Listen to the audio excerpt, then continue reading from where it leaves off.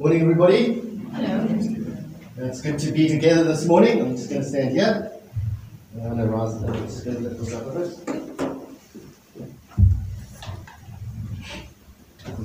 Here we go. Well, we've just come out of a series called Life After the Cross. Wasn't this a great 3-4 weeks? I think it was 5 weeks.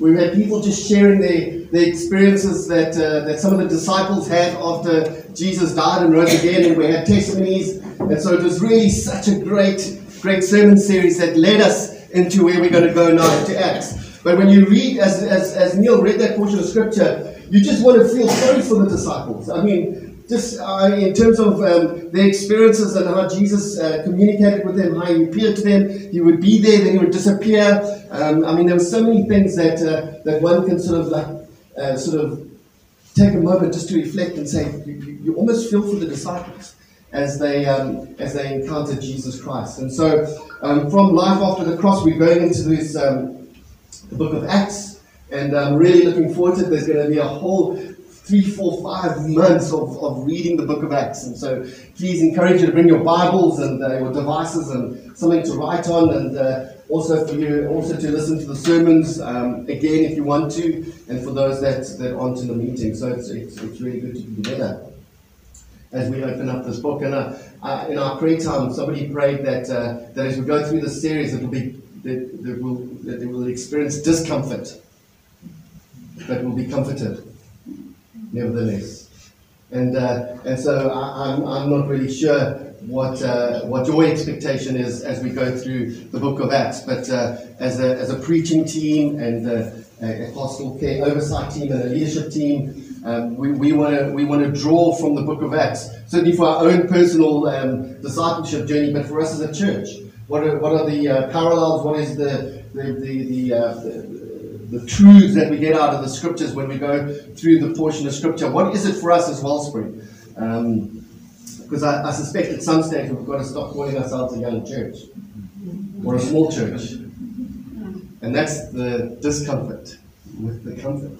I'm hoping that we get to a place where we, also in the prayer meeting this morning, that this doesn't become a tight space.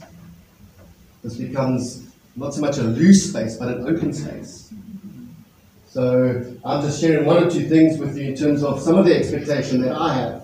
What is your expectation? And you sitting there thinking, I have no idea. It's still too early in the morning. I'm hoping that as we get into the series and it warms up, that expectation builds. I mean, not to get to a sort of a dangerous sort of journey that we go on to hype it up and get to a place of, yes, we're going to experience the presence of God powerfully, and yes, hundreds are going to come to faith. I mean, that would be nice. But it is really being true to the scriptures, being true to the message that God wants to give in that particular Sunday. So if you aren't able to be with us on a Sunday, don't miss out. Get into the scripture, or get the message, and I hope that you can track it as we go. Is that all right? Yes. Great. So we're going to start the book of Acts, and I get the privilege of sharing a little bit out of Acts chapter 1, verses 1 to 11. And there's a couple of things that I'm going to bring out. There's a couple of things that I want to share with you. And hopefully at the end of that we can draw the truth for us as individuals and for us as a community.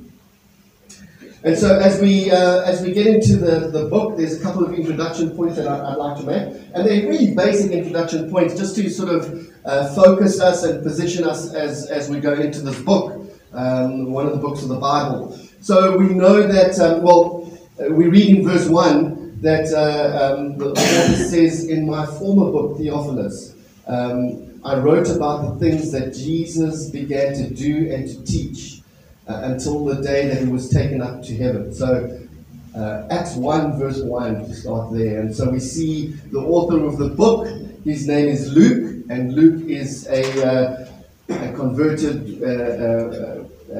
he is of Greek descent, and he comes to faith in through Christ. And so Luke, he has a background of being a doctor as well. The book is written about 60 years after the death of Christ. And that's quite significant because I suspect 1 or 2 disciples have already been martyred when the book is being written. Quite interesting. Well, we know Judas he committed suicide, but I think it's Peter and a couple of others where they died earlier on in their ministry. And so the book is written between 60 and 80 AD. As I said, Luke was a doctor, and he writes the book of Acts to a person called Theophilus. And what we know of that is that Luke was his doctor, and so Theophilus was his master, and almost Theophilus could be seen as Luke's boss. Maybe he was the house doctor, or he lived in the area, and so Luke writes to Theophilus the book of Acts. What was quite interesting as well, and it's obvious that that verse 1 that I read to you, he said, in my former book, so Luke not only wrote the book of Acts, he also wrote the Gospel of Luke. And so we all know this, but there's some that just need to be refreshed in terms of positioning ourselves. And so Luke writes 2 volumes, and the first is the Gospel of Luke, and the second is the Acts of the Apostles, is also known.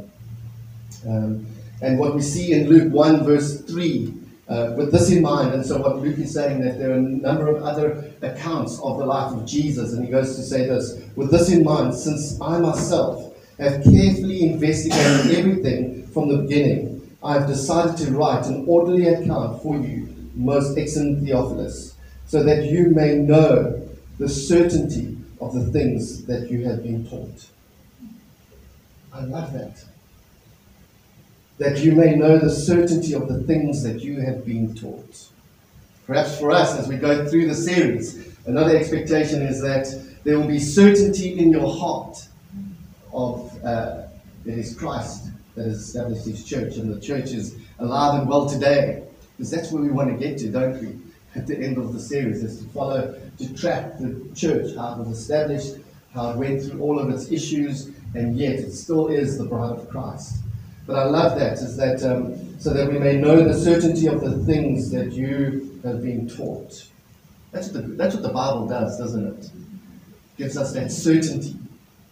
Gives us that certainty.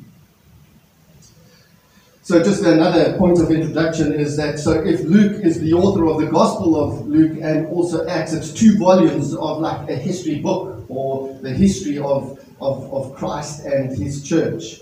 Luke tells the story of Christ on earth, and Acts tells the story of the coming of the Holy Spirit, the fulfillment of the Great Commission, and the establishment of the church. The 2 volumes that Luke writes. Luke begins the Gospel. When I say Luke, it's the Gospel of Luke. Luke begins with the arrival of Christ, and Acts ends with the departure of Christ. The story of Jesus begins in heaven, when he left heaven to come to earth, and then we read in Acts that it ends with him leaving the earth to return to heaven. Quite significant.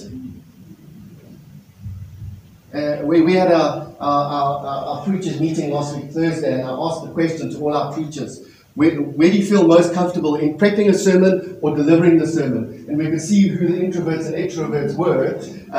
Just for the record, I am an introvert, and the interesting thing is that when I wrote that down, it was striking to me that Luke talks about the arrival of Christ, of Jesus that comes from heaven. We also that's what he writes in the Gospel. But when he writes in the book of Acts, it's Jesus' departure back to heaven. Jesus' departure back to heaven. The story starts with Jesus coming to earth and ends with the ascension. There is the incarnation and the exaltation. There is the expectation and the consummation. Gospel of Luke and the book of Acts. The Son of God being born of a virgin in Luke. In Acts, born from the dead and ascends to heaven. In Luke, we read about hope unrealized, and in Acts, we read about hope fully realized. In Luke, we read about the promise, and in Acts, we read about the fulfillment of the promise. And so we have these 2 books. And it would be quite interesting, perhaps throughout these next couple of months, is to probably piggyback on the book of Acts by reading the Gospel of Luke.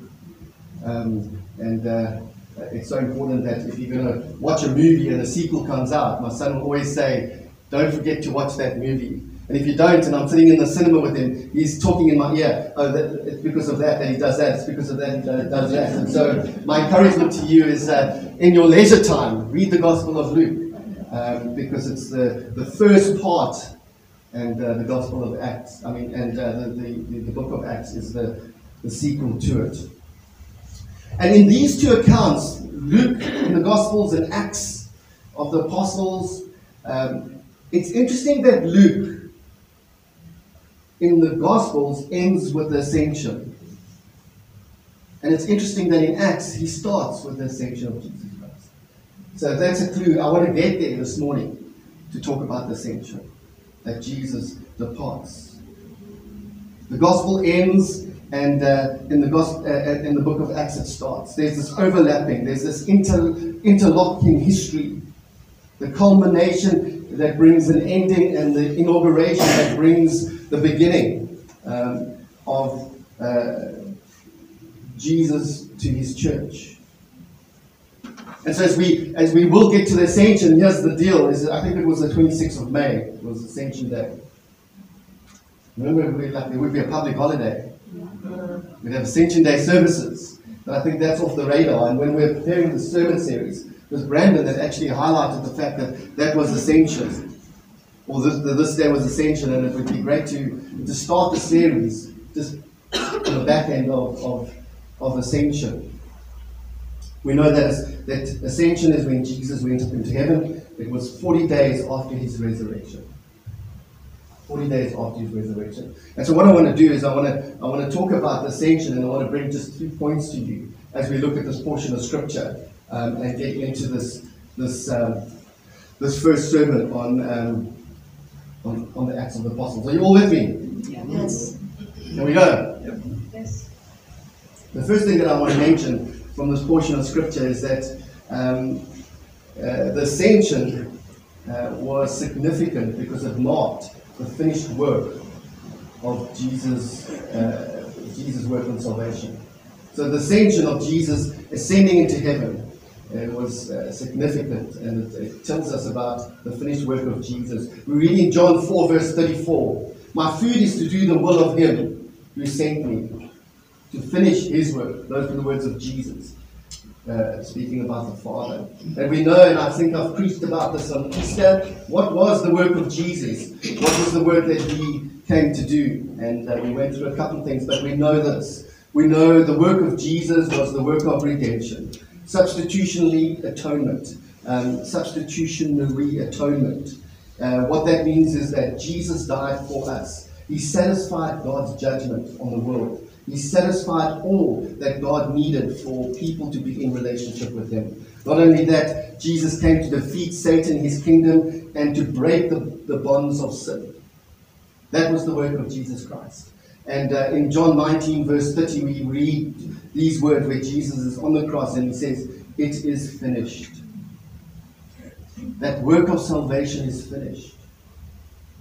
That complete work of salvation is finished.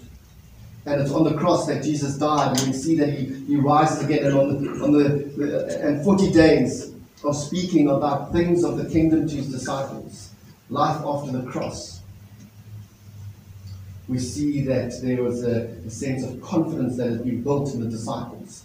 I mean, we went through that, and as I said, you feel sorry for the disciples, but we see how Jesus comes alongside them, and I really been pondering on Justine's sermon that could the Great Commission be such a deep point of therapy that God would have with his people?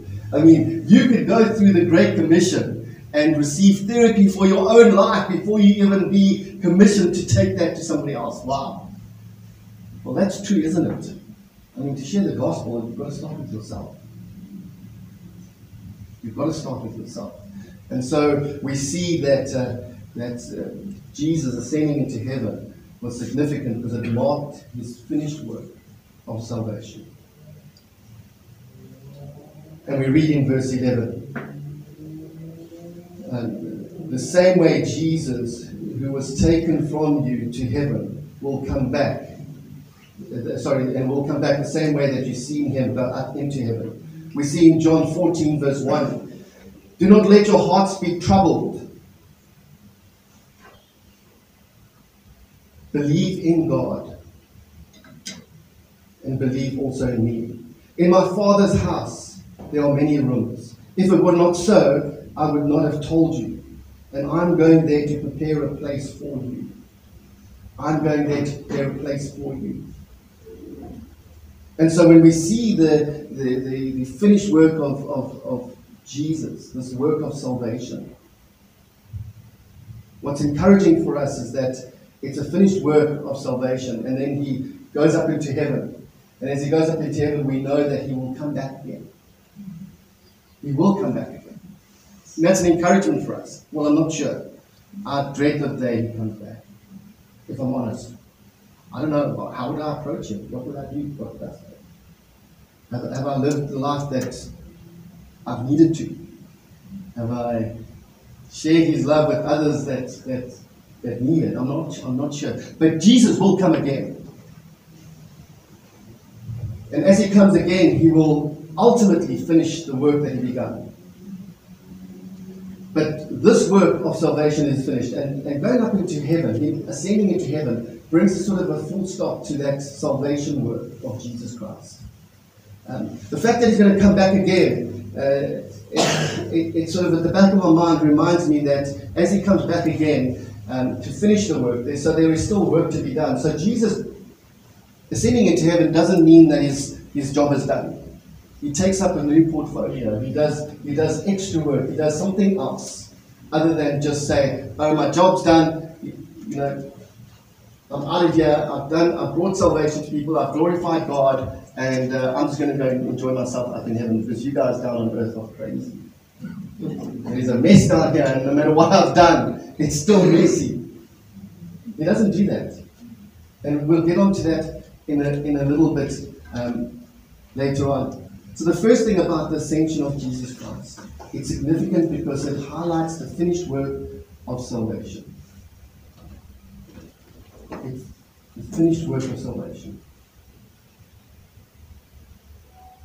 The second point from the scripture in terms of the ascension of Jesus Christ, it is crucial for us to focus on the ascension because it speaks about the Holy Spirit being released.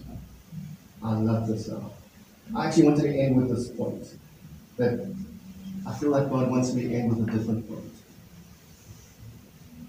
The ascension of Jesus Christ is crucial because it's there the Holy Spirit is released.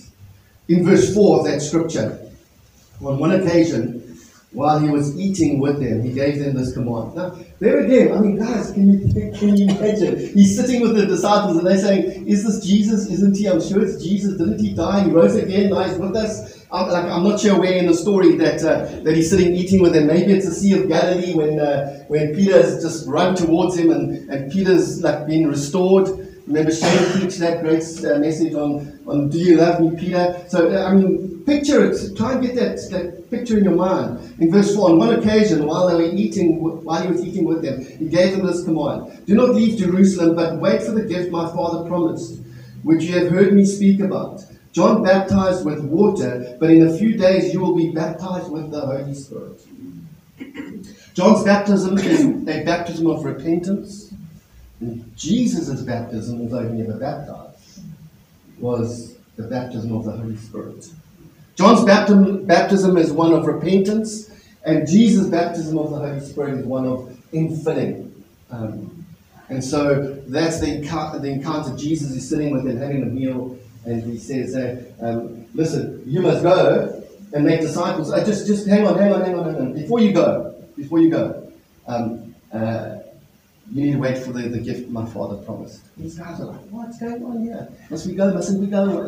Who's the Holy Spirit?" And we know within the time of the Old Testament, certainly into the New Testament, that the Holy Spirit was given to a particular person for a task for a particular time.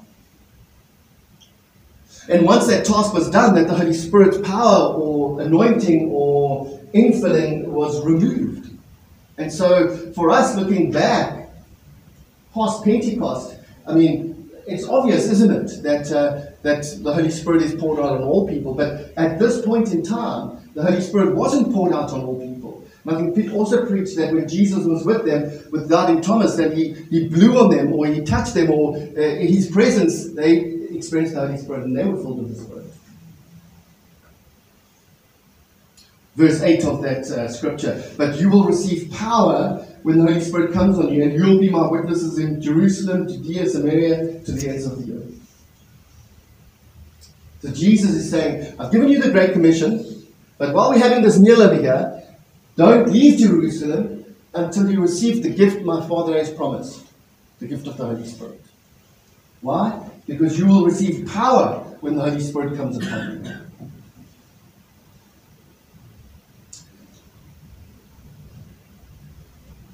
I think it's in Joel 2, verse 28.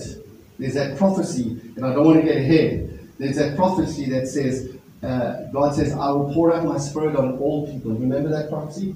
I'll pour out my Spirit on all people.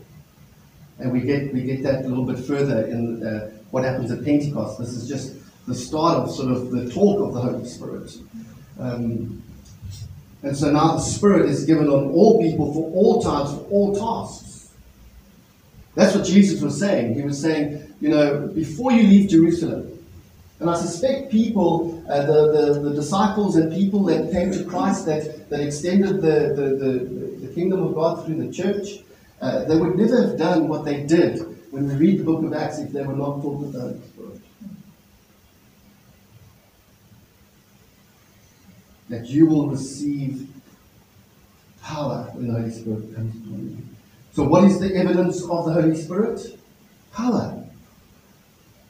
Well, there's a number of other things that gives evidence to the infilling of the Holy Spirit. Do we want to know victory over sin? It's the law of the Spirit that has set us free from the law of sin and death. So victory over sin, that's sort of evidence of the power of the Holy Spirit. What about difficulty in understanding Scripture? The Holy Spirit will teach you all things. That should definitely be another evidence of the Holy Spirit, the infilling of the Holy Spirit.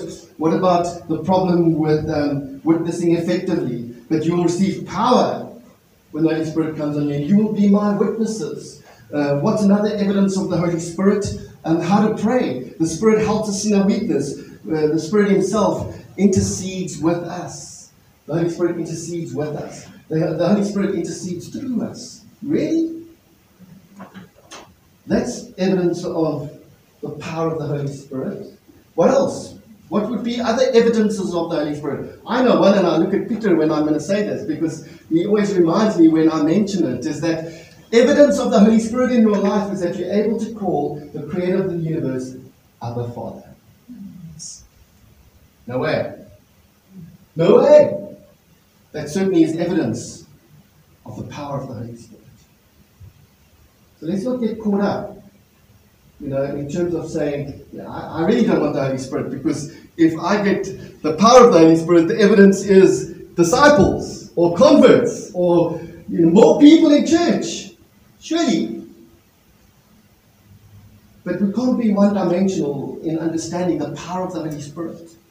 There again, going back to the series that we've just done, it just opened up my eyes to seeing things a little bit differently. Where Jesus says, you'll receive power when the Spirit comes on you. And this might, as I said, be when Jesus just restored Peter. Think about it. Jesus saying to Peter, do you love me? And he gets restored. And you can imagine Peter sitting there and Jesus saying, don't leave Jerusalem, but wait for the gift my Father has promised, the Holy Spirit. Then you will receive power. Oh, Peter might be saying, power to love Jesus more. Power to be confident in the things that I've been taught, that I won't deny ever again. That's the power of the Holy Spirit. Because Peter probably never denied Jesus after that point. Probably because of his reinstatement, but because of the power that he received from the Holy Spirit as he goes to preach further on in the book of Acts that we'll get to. But think the problem for us is we see the power of the Holy Spirit related to this of being witnesses for Jesus. Something that you articulate, something that you witness to. It's maybe the power of the Holy Spirit in your life is to live a life that glorifies God. Maybe it's the power of the Holy Spirit in you to be a disciple of Jesus Christ. Because that's a crazy concept. Outside of being filled with the Holy Spirit. Outside of being receiving the power of the Holy Spirit. It's the Holy Spirit that intercedes for us. The Holy Spirit draws us to church this morning. When you stuck in bed, come on, man. I can watch it online, eh? Spotify. Do you know what the Holy Spirit does? He intercedes through you to the Father. Listen to this. As the Holy Spirit intercedes through you to the Father, the Father, Son, and Holy Spirit, wanting us to experience that perfect fellowship. Come on, come to church. Come on, come to church. It's the Holy Spirit. It's the evidence of the Holy Spirit in our lives. Power. The fact that we're here today is evidence of the Holy Spirit. But I think the power of the Holy Spirit has been watered down. The evidence of the power of the Holy Spirit, is it the Holy Spirit? Is it me? Or am I just a committed guy? Or am I fanatical about, it's like, you can't come up with this stuff. And I'm hoping that we see that.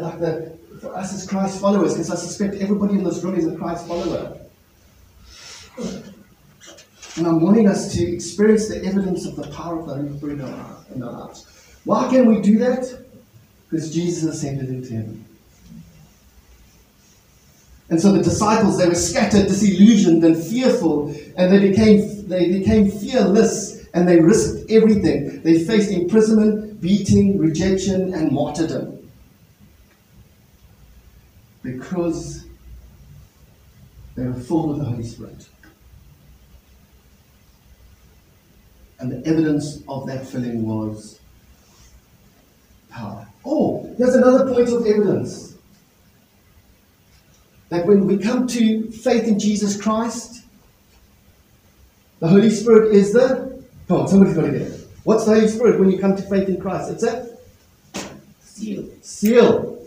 The Holy Spirit is the seal. So when you experience the moving of the Holy Spirit in you, when you experience, I understand the scripture, when you say the Holy Spirit's helped me with this sin in my life, or the Holy Spirit's helped me to share my faith with somebody, and you come away there exhilarating, that's the seal that you are a Christ follower. What we do on Alpha is we do the Holy Spirit weekend, and somebody comes up and we offer the Holy Spirit to people as a gift. And somebody would say, yes, I'd like the Holy Spirit. And we chatted about this. And so I'd like the Holy Spirit. The question we need to ask is, are you a Christ follower? Have you accepted Him in your life? Because you can't receive the Holy Spirit if you don't have Christ.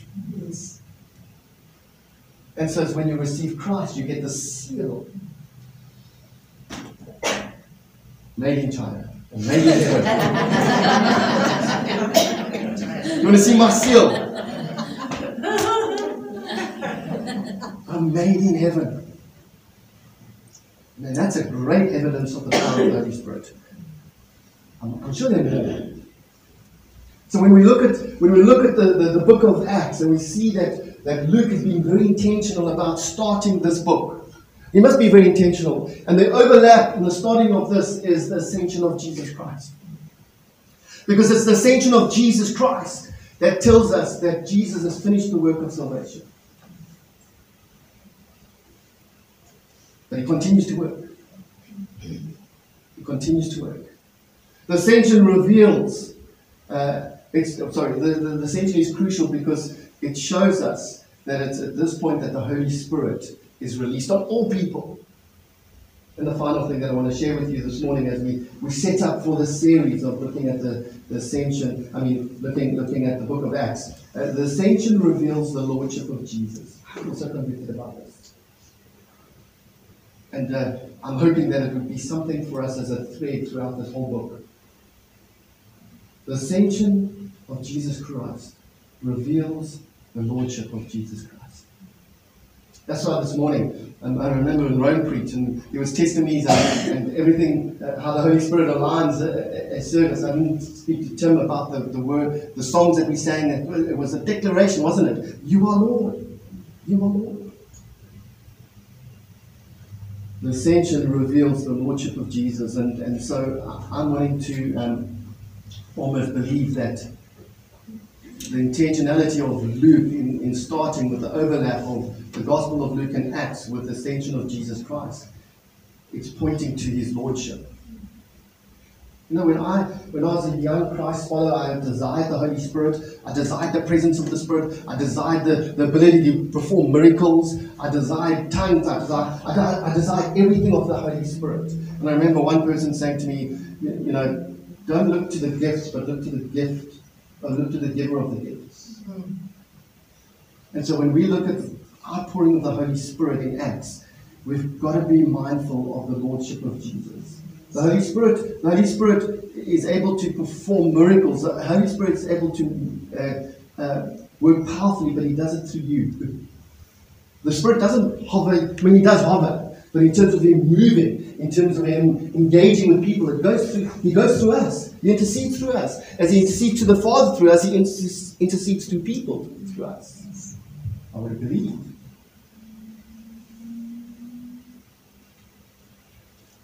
The ascension reveals the Lordship of Jesus. And I'm hoping that throughout the series that we'll look at this exciting journey of the development and establishment of the church and the work of the Holy Spirit and miracles and people getting saved, up to 3,000 on a service. I mean, that's radical stuff.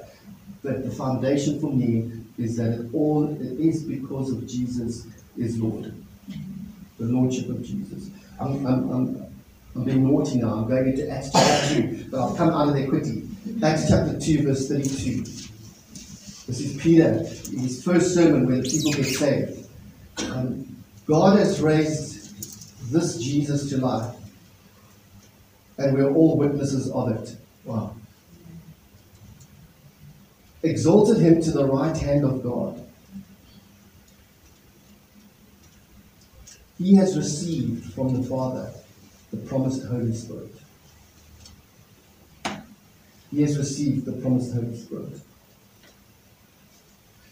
Jesus is seated at the right hand of the Father. And that's why he finished the work of salvation, but his job never ends. His work never ends. He's seated at the right hand of the Father, and he's interceding for you and I. He intercedes for you and I at the right hand of the Father. Lord, sorry, I saw Colette. Lord, there's Colette. There's Tim. There's Peter. There's Kirsten. Interceding for us. It blows my mind. As the Holy Spirit intercedes for us to come to church, come to church. Jesus is saying, Father, there he is. There she is. I mean, it's a silly example, but there's some hectic stuff that we all go through in life.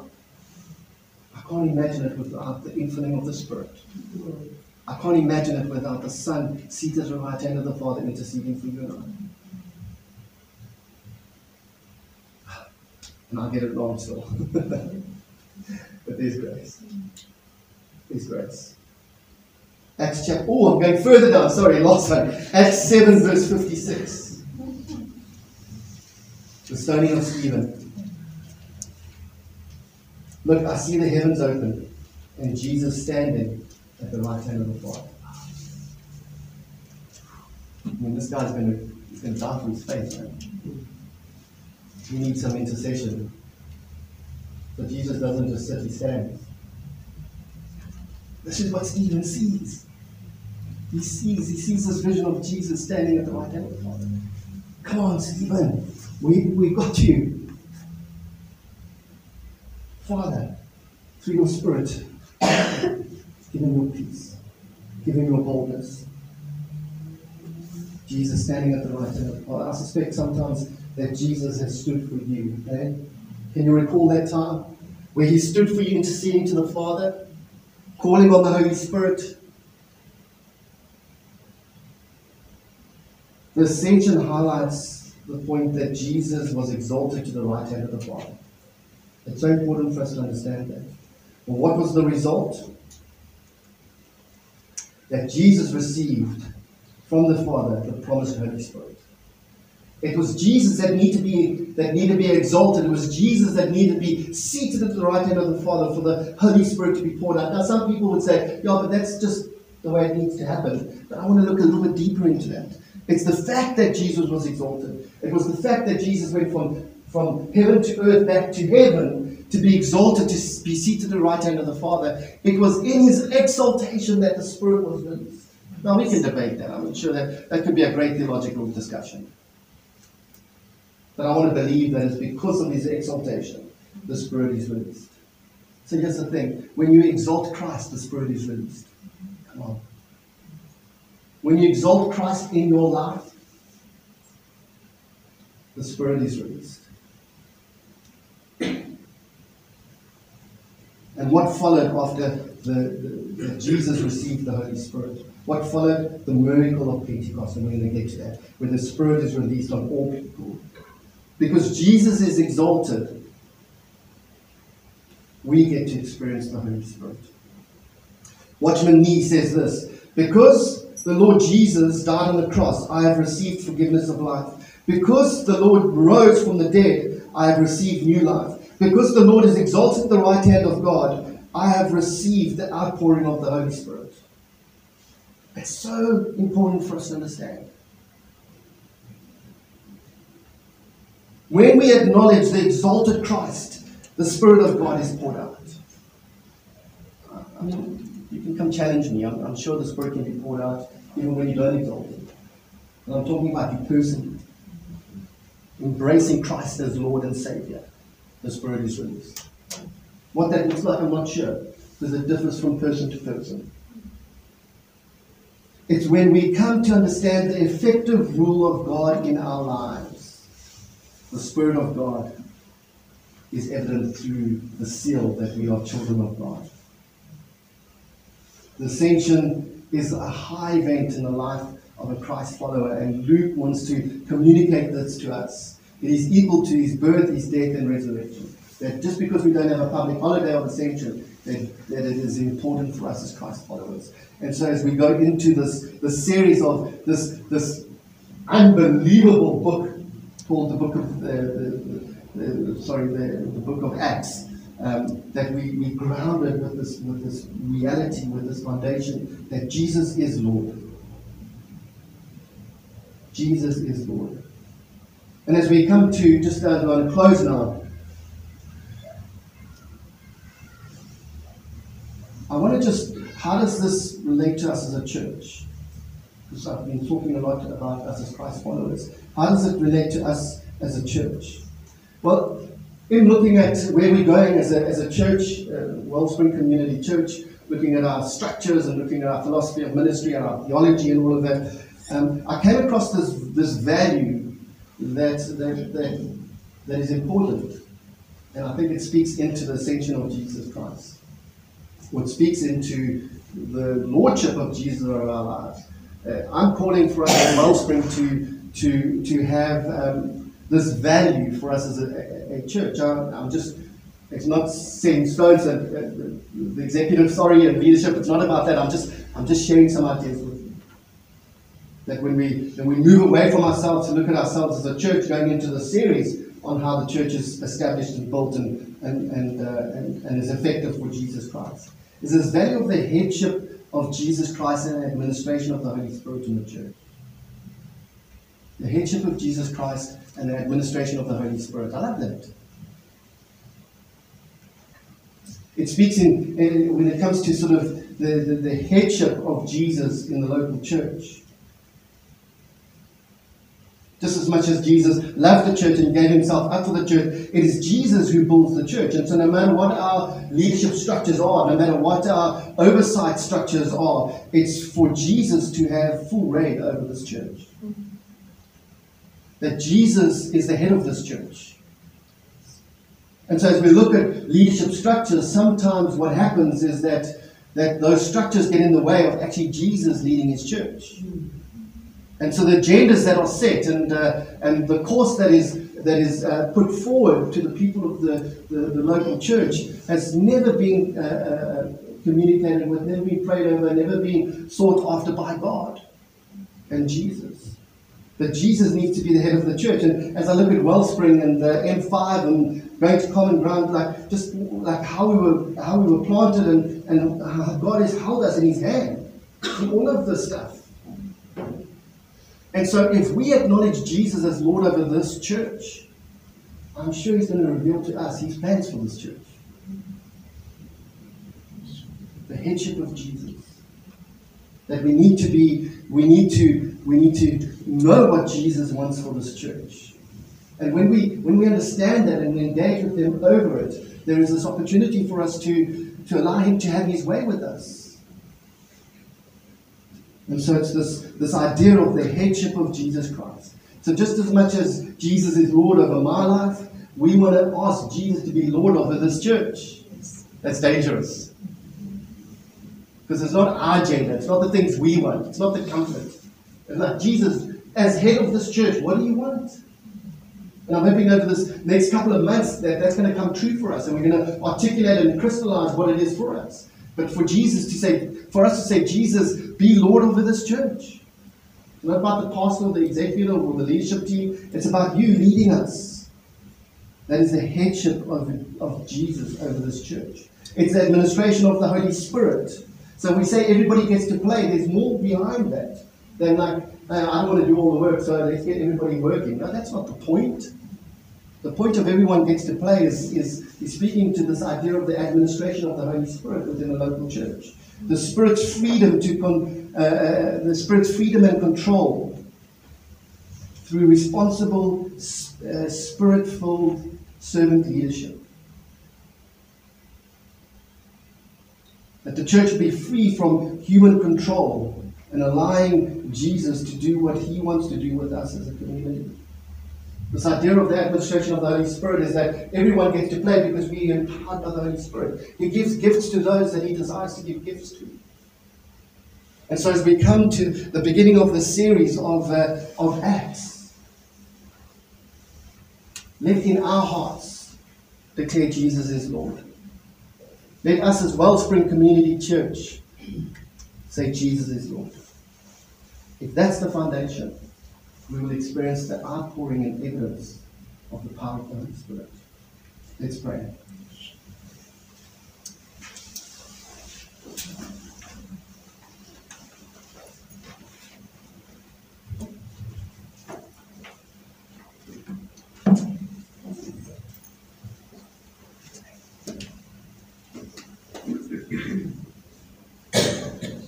Father, we want to come before you in the name of Jesus by the power of your Holy Spirit. We want to thank you for this opportunity to come together and to worship, come together and open up the Word and for you to speak to us. So there be clarity in our hearts and our lives of the things that we've been. As I'm preparing this message, I really got a conviction in my heart that many of us, and I'm talking about myself as well, we have no problems with Jesus being my Savior. But we struggle with Jesus, my Lord. Jesus, my Savior, save me.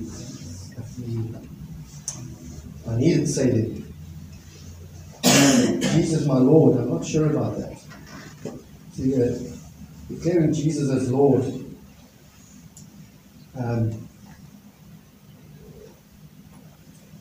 so it's coming to a place of yielding your life. It's a place of surrendering your life. Maybe there's some comforts or there's some not areas of disobedience, but liberty for you. You can have this part of my life, but not this. You can have this, but not that. Because you are my Savior, and I am going to heaven. But the desire for us to say, you are my Savior and you are my Lord.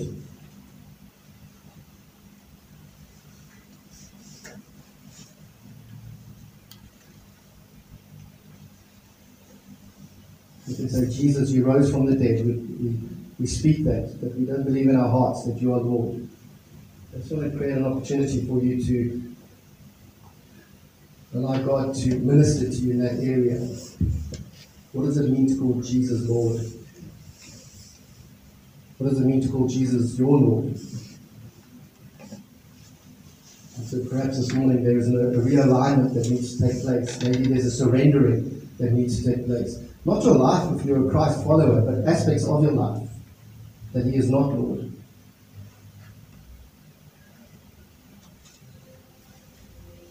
I just feel that the Holy Spirit wants to minister to some people in that area this morning. I feel the Holy Spirit wants to minister to some people this morning where we've not grieved and quenched the Holy Spirit, we've just ignored Him. And there's no evidence in your life of the Holy Spirit. Not that you're aware of, but there's so many.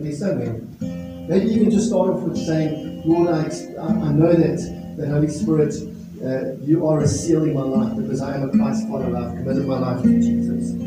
But I'm just praying over this series that as we declare Jesus as Lord, we're going to experience the power of the Holy Spirit like never before. Wow. A radical sense of being surrendered to the Holy Spirit. If you've never had that opportunity to say, Holy Spirit, have your way in my life. I believe in you, Jesus. And I do declare Jesus as Lord. But this morning I want the Holy Spirit to flow. And maybe this is the first step. Hopefully by October you're going to be filled with the Spirit. And that's for our church. Jesus is the head of this church. The Holy Spirit has freedom. The worship team is going to lead us in a